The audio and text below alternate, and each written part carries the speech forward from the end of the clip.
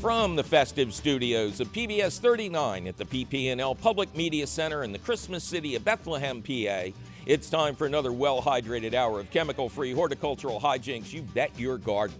I'm your host, Mike McGrath. Tired of your carpet turning green as Christmas approaches? On today's show, we'll reveal the secret to a true needle-free floor. And no, it's not a shiny aluminum Christmas tree, Charlie Brown. Plus, how do you turn an exceptionally landscaped and expansive private home into a public garden? Ethan Kaufman, director of the newly opened Stoneleigh, a natural garden in Villanova, joins us to tell the tale. Plus, your phone call questions, comments, tips, tricks, suggestions, and ideologically insightful inaugurations. So lend us your eyes and or ears, cats and kittens, because it all starts right here, right now.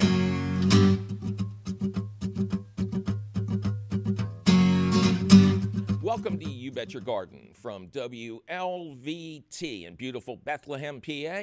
I'm your host, Mike McGrath. Coming up later in the show, we'll talk to Ethan Kaufman, who took a private estate in Villanova and turned it into a public garden. We'll figure out what he needed to do to make that transition. We're also going to reveal the secret to a truly fireproof live Christmas tree. Important information at this time of year. But mostly we're going to take your fabulous phone calls at 1-833-727-9588. Laura, welcome to You Bet Your Garden. Thanks, Mike. How are you doing, Laura? I'm doing very well. I hope you are too. I am just ducky, thanks for asking. Where is Laura doing well? I live in Mount Juliet, Tennessee. It's just outside of Nashville. Okay, very good. So you hear us on the air there in Nashville? I do at our NPL radio station, and you're usually on Saturdays at 6 a.m. Okay, well, that's a bit early for me, but I'm glad you're an early riser. What can we do? We just started a homestead, so waking up early on Saturdays is pretty much the norm now. Okay, now you got to go back a little bit. So what do you mean by a homestead? Well, my husband and I recently purchased about 8 acres here in Mount Juliet, and it's great land. We've got space up front for farming, then the home, and then our back end has woods, so we'll be doing fun things in there like archery areas for the kids. Yeah.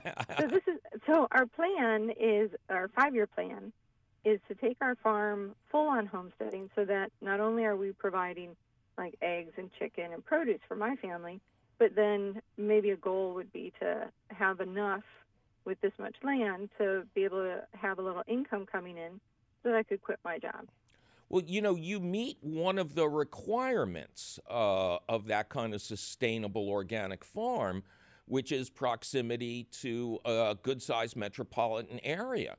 Right. I think something like this. So are there farmers markets in Nashville? And I would imagine there'd be big support for local grown. We do have a lot of farmers markets, and another goal is we're having a big surge in restaurants. So eventually, once I get going on the produce, a goal would be to work out an arrangement with the restaurant that wants to do, field-to-table growing, and we're planning on being as organic as we possibly could. So that's just a goal. Yeah, there's no reason for bees. Yeah, there's no reason to go halfway. Organic gardening and farming is actually much easier than conventional, and it's certainly better for you. I know so many chefs who say they love to go out to farms like this and actually even do some of the picking. The same way they would at a food distribution center, but now they're seeing the face of the farmer and how it's grown. It's still growing by leaps and bounds. So what can we do for you? Well, here at Chicken Butt Farm, that's what our land is called. Chicken Butt? Chicken Butt. Chicken Butt. Okay. Is that a reference to a human or the animal, do you think? No, down here, a commonly uttered phrase is, "What's up, Chicken Butt?" Oh, okay. So when we bought the land, it was such beautiful land, I told my husband it needed a name because it was, large and beautiful. And contrary to what sounds rather majestic, we named it Chicken Butt. Okay, So, all right. Well, and again, there's a name that people won't forget at the farmer's market. Where's those chicken butt people? Yeah. Chicken Butt Farm, we have a big 7-foot metal rooster that sits out on the front of the property. Oh, that's great. Kind of our logo. But my question that I had for you was, in addition to the produce that I plan on growing and, starting to harvest next spring, we're also hoping to do some fruit. So I planted 8 blueberry bushes, 2 raspberry bushes, and 3 grape plants. And although I've been growing blueberry bushes in pots up until now, this is the first time that I've had them in the ground. And I'm not too sure if I should be doing anything additional to protect them over the winter. To protect them over the winter, absolutely not. They're going to be much happier above ground than they were in pots. And they're also going to get their winter chill. I hope, are you growing a southern variety like rabbit eyes, or are you growing the traditional high bush? I have 3 high bush, and then I now have 8 that are called pink lemonade. Oh, okay, yeah, so one of those specialty blueberries that has an unusual color. So the blueberries are very winter hardy. The original blueberries come from the far north, even up into Canada. And those are the low-growing ones, the ones that grow like a ground cover, and the berries are very small but incredibly delicious. So all of the other blueberries have been bred from those northern natives, including the high bush. So they're very used to winter. Matter of fact, they'd like more of a winter than you're going to give them, but they'll probably do just fine. And again, they love having their roots in the ground. The 2 things about blueberries is you want to make sure their soil is very acidic. Generally, when things go into the ground, I say don't improve the soil in the planting hole. But in this case, I tell people to make the soil in the planting hole at least 50% peat moss. Excellent. And is that what you did? That's exactly what I did. Good, because these things are native to kind of peat bogs up in the north. And they like it. They like it the most acidic of any plant we really grow. You should be able to tell if your soil is acidic enough if you have a little cut on your hand or a little cuticle thing happening. If you stick your finger in the soil, it should hurt. You should feel the acidity. Excellent. Well, thanks, Mike. I really appreciate the help. Well, that's just one plant, and you may want to space them pretty far apart because the high bush blueberries can get 5 or 6 feet tall. And live for many years, live for decades. So you want to plan for the final height now or in the spring. Now, you didn't plant raspberry bushes because there is no such thing. You planted raspberry canes. Now, raspberries are very different. Your blueberry plants are going to grow tall and wide, but they're going to stay put. The raspberries have a tendency to, quote, run. And with the better breeds of raspberries, the old-fashioned ones, they run into traffic. They're just crazed. They will spread like mad, and they need a lot of room. The corollary to that is if you've got a lot of room to give them, within a couple of years, you'll literally be picking gallons a day. So do they have room to spread? They do. I'll probably want to dig them up and plant them where they'll have even more room. But I just put them in the ground last week, so I'm not too worried about disturbing roots. Let them go for the first couple of years where they are. Every spring, they'll send up fresh shoots. I would wait a couple of years, let this patch get established, and then as the new shoots come up in spring, I would take them and make a second planting. Excellent. Because you'll always have more plants than you can use. You might even wind up selling raspberry plants. That'd be great. If it's really prolific. And grapes, as you know, grapevines need to be pruned at the end of every winter, and you have to devise a trellising system for them. But raspberries, most varieties of grape, and blueberries are all very cold hardy, and there's no real winter preparation other than, don't be pruning them at the end of the fall or anything to stimulate new growth. Let them go dormant. Gosh, Mike, this is great news. Thank you. All right. Well, thank you. I have farmer friends who make a good living off a blueberry forest that's like 20 years old now, and we're not talking gallons. We're talking tens of gallons a day if you've got the stamina to be out there picking. Wow. They can be very productive. I'll have to send you an update from Chicken Butt. Yeah, that's right. I'll remember where it came from. All right. Well, good luck to you on your exciting adventure here. 1-833-727-9588. Elaine, welcome to You Bet Your Garden. Hi, Mike. How you doing? I am just ducky today, Elaine. Thank you for asking. How are you? I'm doing great, thanks. And where is Elaine doing great? I am in Atco, New Jersey. All right, what can we do for Elaine in famed Atco, New Jersey? Okay, so I have 4 flat earth existing gardens in my backyard. Mm-hmm. I've been there for 20 years. Right. I want to convert them to raised beds, and I'm looking for some advice on how to move my current plants and then replanting them, because I'm afraid the dirt is pretty it's clay, pretty clay-like, so they're not going to be easily removed, and that's one of the reasons I wish I would have known about raised beds back when I started, but I didn't. So I'm trying to convert. What kind of plants are we talking about? Generally when people want to build raised beds, it's for tomatoes and peppers and other vegetables. It's flowers. They're flowers. So iris, hibiscus, coneflower, perennials. Right. Mostly. So, I'm going to shock and surprise most people and say, what's the problem with growing them in flat ground? Weeding. Okay. So you want to get away from those grassy weeds. Yeah. That goes sideways. That is one of the biggest weed woe. Yeah. Because typically the flowers you're talking about are not grown in raised beds. Right. They're generally grown in quote flat ground, or maybe ground that was a little elevated in the beginning.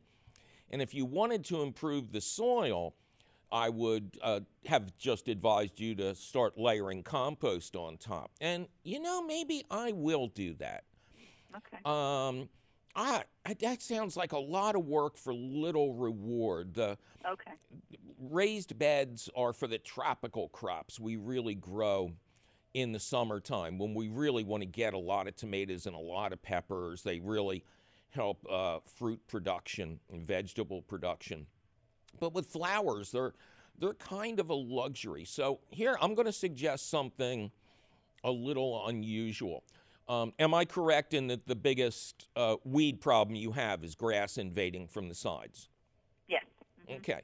So what I would suggest we do here is, instead of taking all these plants out, and you'd lose a fair share of them no matter how good you were at this, because as you say, their roots, they have feet of clay. Yeah. And that's not the easiest thing to get plants out of.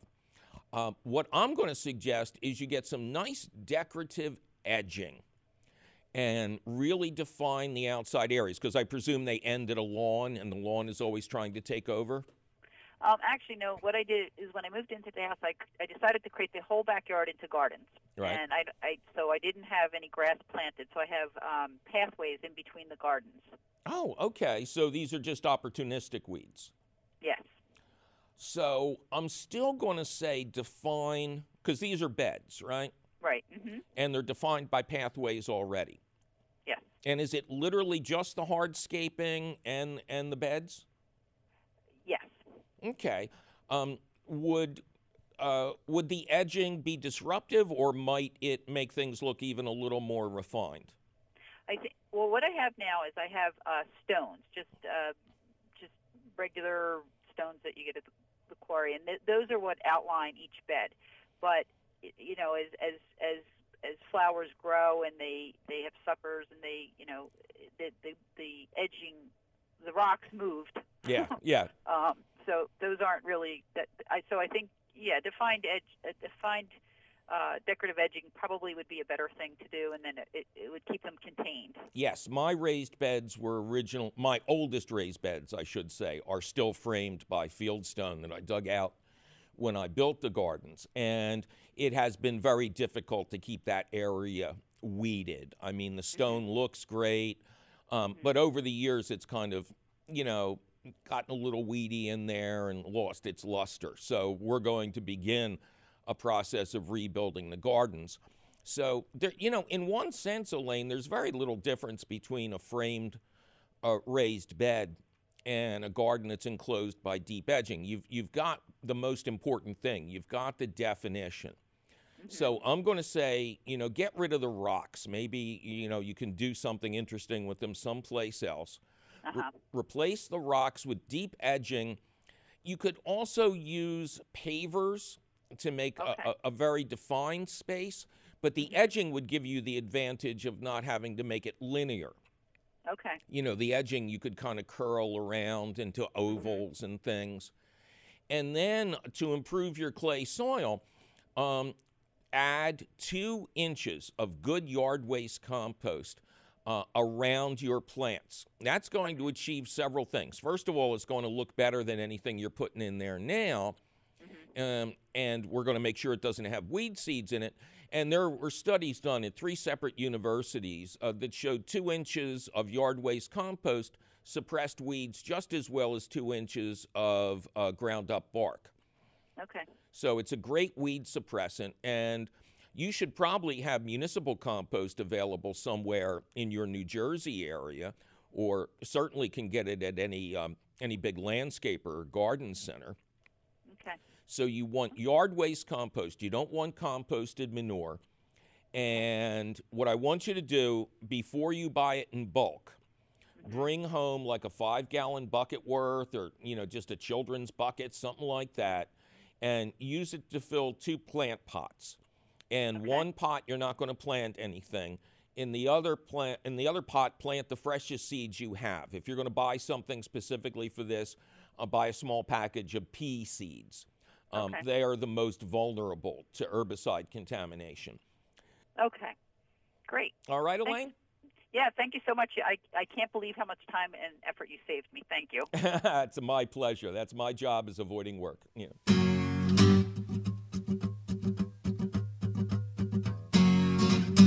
I'm your host, beautiful Mike McGrath. Later in the show, we will tell you the best way to get your Christmas tree ready for a long spell inside without it dropping its needles. We're also going to take more of your fabulous phone calls. But now it's time to turn to our special guest for today, Ethan Kaufman, who is the Director of Stoneleigh, a new public garden that used to be a private home. And we want to talk to him about what an amazing transformation must have to occur for that to happen. So, Ethan, welcome to You Bet Your Garden. Thank you. It's a pleasure to be here. And your garden is not only in Villanova, PA. Apparently, you just told me outside that it was across the street from Villanova itself? Right across the street. Actually, the law school is across the corner. Yeah. So this was once a private home. Do you know when the home was built? The first home was built in 1878, but it was leveled in about 1900, and that's when the second home, the Tudor Revival-style mansion that's there today, was built.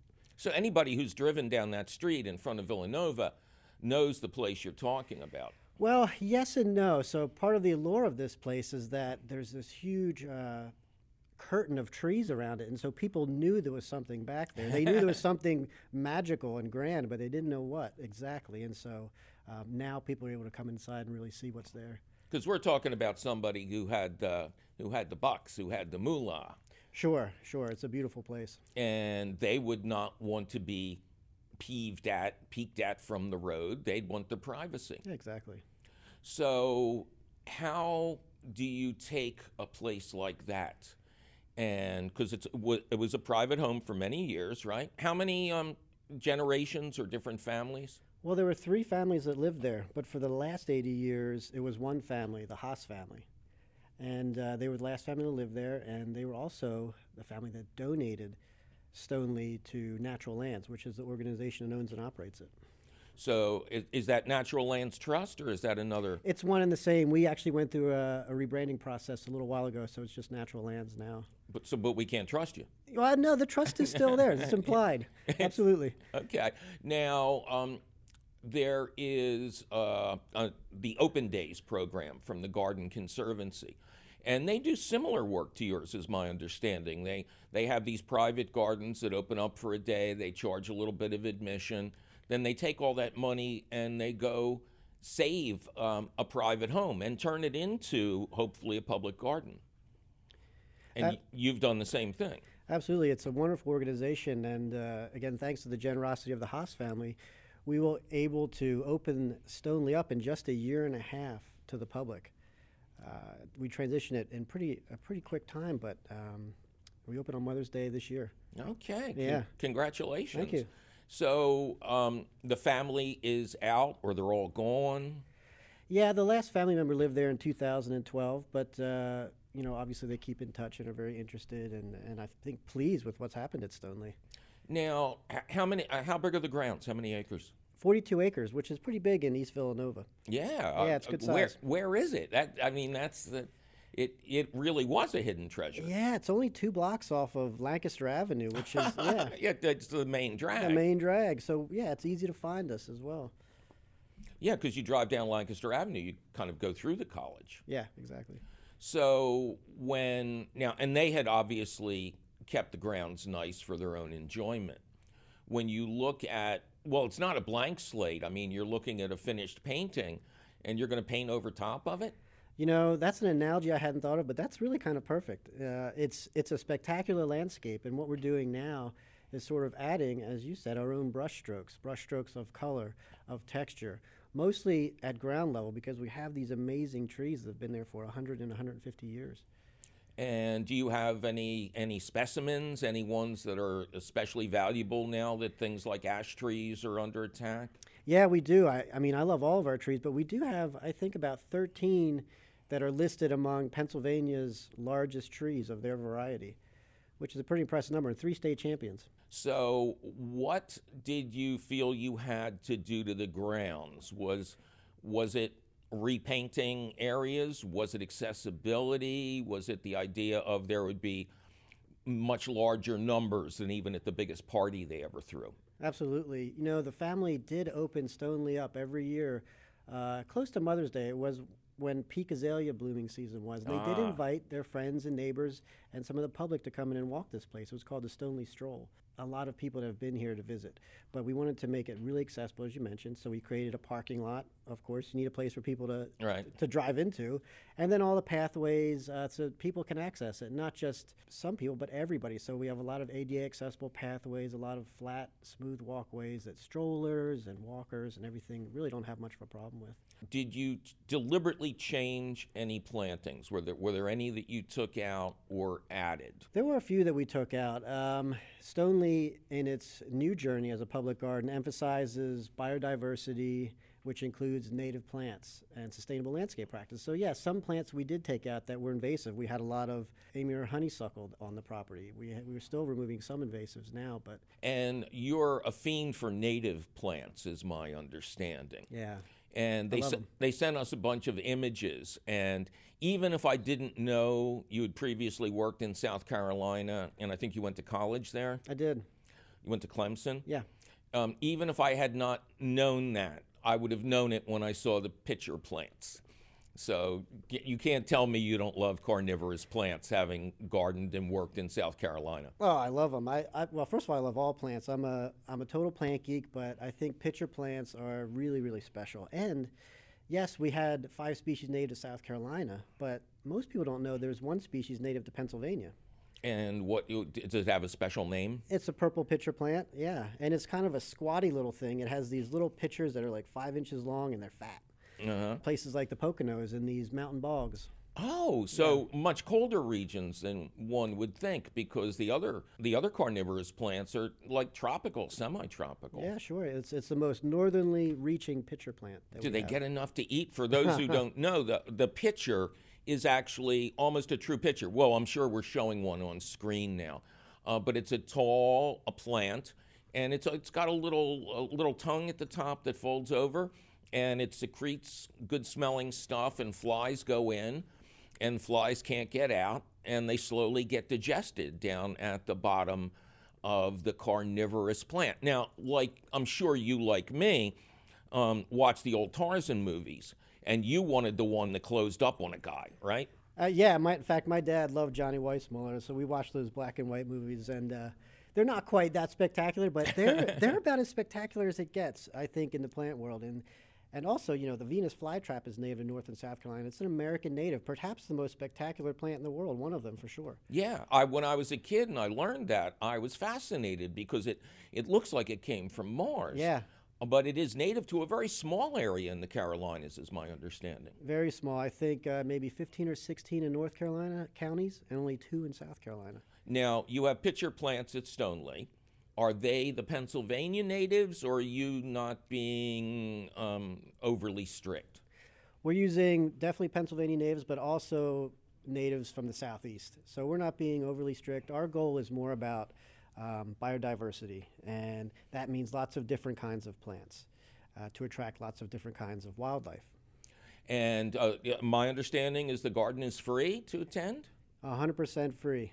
And open every day except maybe Thanksgiving, Christmas? You nailed it. In fact, but we're closed on Monday, so we're open Tuesday through Sunday, 10 a.m. to 5, and Monday gives us time to do some projects in the garden, things that are noisy, things that are messy, things that we use our equipment for. And is it a place for weddings? No, not yet. Not yet? No, yet. We're still, I think, understanding how we operate and before we explore any kind of facility rentals. Now, you've got this, what I imagine is a beautiful mansion.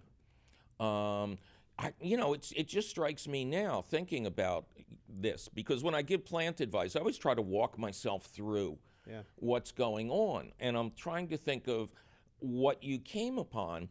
And so there's this big house. Did they leave a bunch of their stuff behind for people to like slather over and drool? Or, is it mostly the bones? It's mostly the bones. I think we have a space that we use for events, and so we have furniture, but it's not like a museum where we have a lot of old pieces sitting around. It's a modern use of a historic building. So the house is really not part of the tour or anything like. It is, yeah. The house, when we do tours, and the house is always included, and it's kind of a highlight because tours and events are really the only way you can see it. So it's neat. It has a special story to tell, and I think people are really captivated when they enter. What did the family do? So the Otto Haas and his wife Phoebe, they were the first family members to purchase Stoneleigh, and Otto Haas was the co-founder of Roman Haas Chemical Company. Oh, which was a huge, yeah. Oh, yeah. Yeah. So that's where the money came from, and not close to the factory or anything like that. No, not close to the factory, but Otto's son John Haas, he worked in Center City, and so he would actually take the train every day. He would walk through the yard to the Villanova train station every day, well into his 80s. That's great. Amazing. That's why he lived into his 80s. Yeah, because he kept busy. A remarkable man.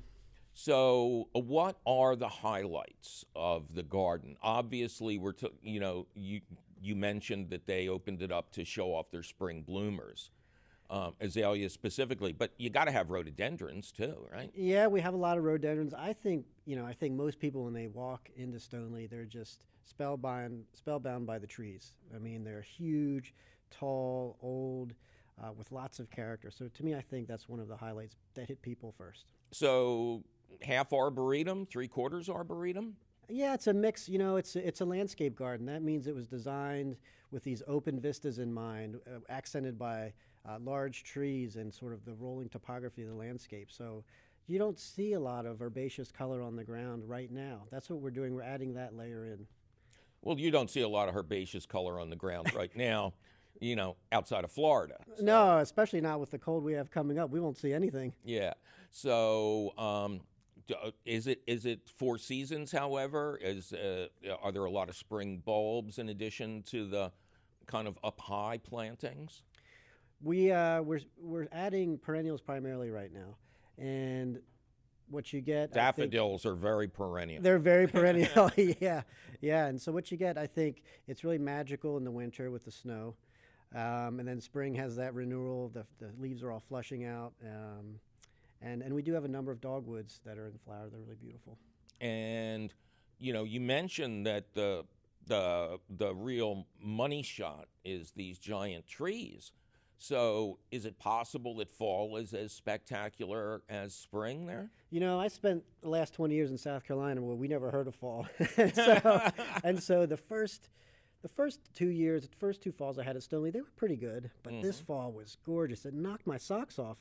I was like, wow, I might like it better than spring in some ways. Yeah, my commute takes me through the mountains of the Lehigh Valley. And there were all these dire predictions this year. Yeah. Because this part of the mid-Atlantic just got endless rain and soaking. When there were sunny days, they were 100 degrees and intolerable. And all the predictors were it's going to be a miserable fall color. But I'm going to drive into the center lane, when I'm looking at some of these trees. So how would you rate this fall based on your experience with falls? Oh, right up there, right Okay. right up at the top. Okay, I enjoyed it, and we have some really titanic sugar maples, and to me they have some of the best color of anything. Now, as you progress, you mentioned sugar maples. So, were they ever tapped by the family for fun or provisions? Would you ever be interested in setting up a little tapping thing? Yeah, I don't know. I would. Can you do without? I guess it's a renewable resource, right? Absolutely. That would be interesting. Do we get sweet sap down this far south? Oh yeah. Oh, absolutely. The timing is, you tap the trees pretty close to the middle of winter. Interesting. And on every, theoretically nice day, the sap flows. And then when the weather gets, warm, that's when you take out the tubes and the buckets and everything like that. And as you probably know, what is it, 50 to 1 or something? You got to boil this. It's a very watery fluid, surprisingly watery. Okay. And then you boil it down till it becomes maple syrup or maple crystals. But it's there would even been special houses on the property for that boiling to be done slowly so it wouldn't heat up the house. Okay, yeah, I think they were primarily ornamental. There may be half a dozen along one of the streets. They're really beautiful though. So this garden, thanks to the family, was saved, first of all, from there being like student housing or an apartment or something like that over there. And have you seen the students and the faculty, the Villanova people, utilizing this almost impossible resource? I mean, I went to Temple, and we didn't have a horticultural showcase across the street. Yeah, I think the students are really starting to discover Stoneleigh. We have... I saw people studying on blankets the other weekend, and that really warmed my heart because I think gardens are meant to be used and are meant for people to engage with them. And Villanova is not known as a horticultural college. They're known as a basketball college. Go Nova! But is there a contingent there of horticulture or sciences, plant sciences? Yeah, there's some sciences. I know there are some ecology and conservation classes, and history classes reached out recently. So yeah, and it's a wonderful school academically as well, and beautiful campus, by the way. Oh yeah, yeah, very beautiful. They have a lot. They do a great job. And so, what's your long-term goal here? This is a brand new baby for you, right? It's only about a year old. Yeah, we've only been open maybe 7 months now, so we're still in our infancy as a public garden, and I think right now we want to focus on some of our programs. I think that's really exciting and really where the whole purpose of a garden is. If you have a garden and nobody sees it or uses it, then it's pointless. So Stoneleigh is spelled Stoneleigh, and what's your website? It's stoneleghgarden.org, and it can also be reached at natlands.org. For the Natural Lands Conservancy. Yeah. Okay, great. Ethan Kaufman has been our guest. He's the director of Stoneleigh. Go out and give him a visit. Thanks for being on the show. It was my pleasure. Thank you for having me. Our phone number is 1-833-PBS-WLVT. Or in numerical terms, that's 833-727-9588. Linus, welcome to You Bet Your Garden. Thanks for taking my call, Mike. Congratulations on 20 years of the show. Oh, thank you, sir. My question has to do with I planted some small seedling Japanese maples. They were grafted in an area, and one was planted in the fall, and then one was planted in the spring, and then both of them later in the spring just wilted and died. And so doing some research on the internet, it looked like I got verticillium wilt. Where are you, Linus? I'm outside of Washington, D.C. I'm in the town of Oakton, which is right next to Vienna. I'm on the border of Vienna in Virginia. Oh, okay, sure. Yeah, Vienna, where Wolf Trap is, right? Exactly. The outdoor performance area. You mentioned that these trees were grafted? Yes. Who did the grafting? I bought them from 2 different vendors, and I could tell that they were grafted. They when they give you the instructions, say, make sure you don't plant below the graft. That seems unusual to me. It's been a long time since I planted a Japanese maple, but I kind of remember them being on their own roots. Was there, did any explanation, anything like that, other than the fact that you saw the graft line? Well, these are special kinds of Japanese maples. This special variety. One's called Peave starfish, and so the leaf shape is very different. So I think in order to have the leaf consistent, they graft that onto whatever rootstock they use. Okay, that makes a lot of sense. That makes a lot of sense to me, in for two reasons. And the one's a starfish. What's the other one? It was some kind of I don't remember exactly, but it was a very fine leaf willow. I didn't plant. I inherited 2 Japanese maples when I moved into my house 35 years ago. And to this date, they are the only plants I've really ever lost. I kind of watched them, one of them die by degrees, where half of it died off, and I pruned off the dead side, and then I had a lopsided tree for years. And then finally, they just succumbed. And I talked to other people, and I came away with the feeling that these were not the hardiest plants that you can have around. And so I wanted to do some research on that. And like you, I found one of the big causes of death for these trees is verticillium wilt, which is kind of weird, because I've always said that verticillium wilt really affects tomatoes, and all the books will tell you that it affects other plants as well, but I really hadn't seen the effects. And as I went deeper into the research, all of the authors agreed on one thing, that no Japanese maple ever died directly of verticillium. There was something wrong with the tree or the planting area, and that made the tree very weak. So then the verticillium, had an easy target. The plants already had pneumonia, so to speak. One of the biggest problems with Japanese maples is poor drainage. So might this be an area with not the best drainage on your property? It's at the top of the hill, I'm guessing, and not. But when you talk about sort of young, sick plants maybe succumbing more readily, I replaced one of the Japanese maples with the same variety, but it was a much larger plant. So hopefully by having a more established plant, that one, older plant, that one will be more resistant to verticillium wilt. Yeah, and in my experience, the kind of plants you described, the fancy cultivars, they're a lot of fun, but they're going to be the first ones to go overboard in a storm. The basic type may not be exciting, although it is a really nice 4-season tree, but it's always going to be hardier than these hybrid or grafted varieties. Now, I presume if you've been listening to me for 20 years, you knew not to put wood mulch around the base of the tree and all that stuff. Yeah. And it's not growing out of a treated lawn, and you don't give it tree spikes or anything like that. Nope. Okay. What do you mulch with compost? I will be, because I'm just starting a compost pile. Okay. Yeah, you'll eventually get compost from that, but don't be afraid of buying compost.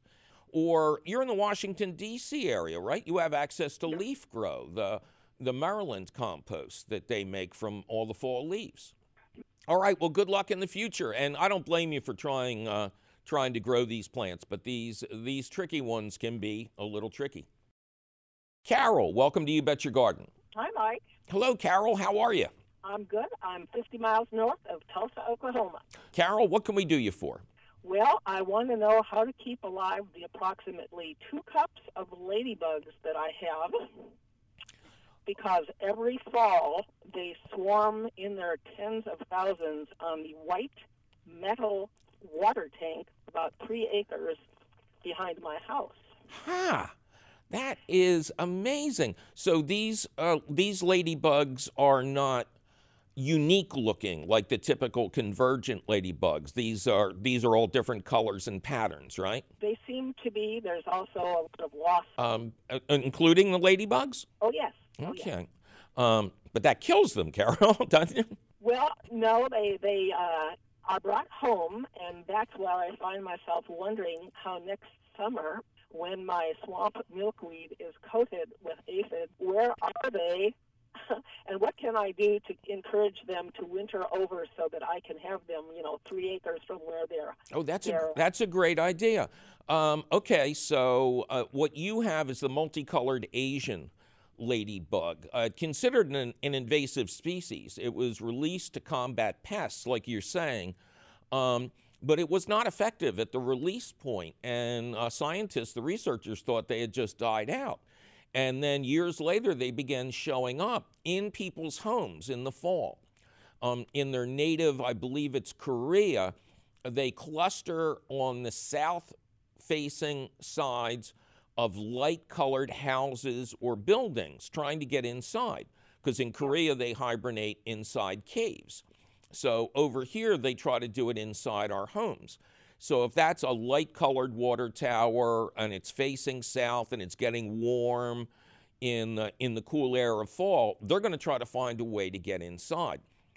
So what I would advise you to do, well, I'll tell you what to do with your ladybugs, but in the future, what I want you to do is make a simple trap so you don't have to deal with the wasps or the bees and don't have to separate them. Just take a pizza box, believe it or not, and cut a couple of little round holes in the sides at the top and place that right in the area where they congregate.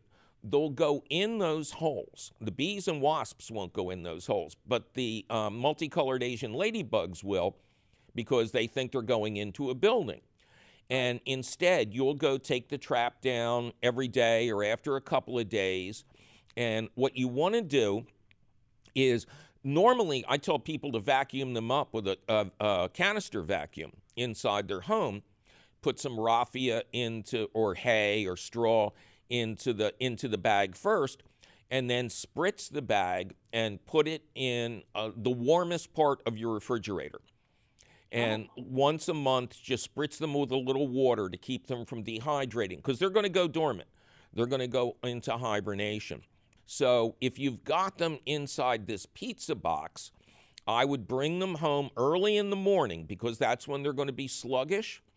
Yep. And then I would get some sort of a breathable bag. It could be a very small pillowcase, something like that, with some straw or some raffia inside. Moisten it down with a mister, though. You don't want to make it all too logy in there. And then dump the ladybugs inside. Just use a twist tie and put that into your fridge. And you could add ladybugs to it every day. And then in the spring, you want to wait for the first aphids to appear on your milkweed. And then you want to soak that area of the garden down really well at sunset, and then release the ladybugs onto the wet plants with the aphids. If you try to release them during the day, they'll just fly away. If there's no water, they'll fly away because they're dehydrated from being in hibernation. And if there's no food, they'll fly away because there's no reason for them to stay there. But with the combination of, and they also won't fly at night.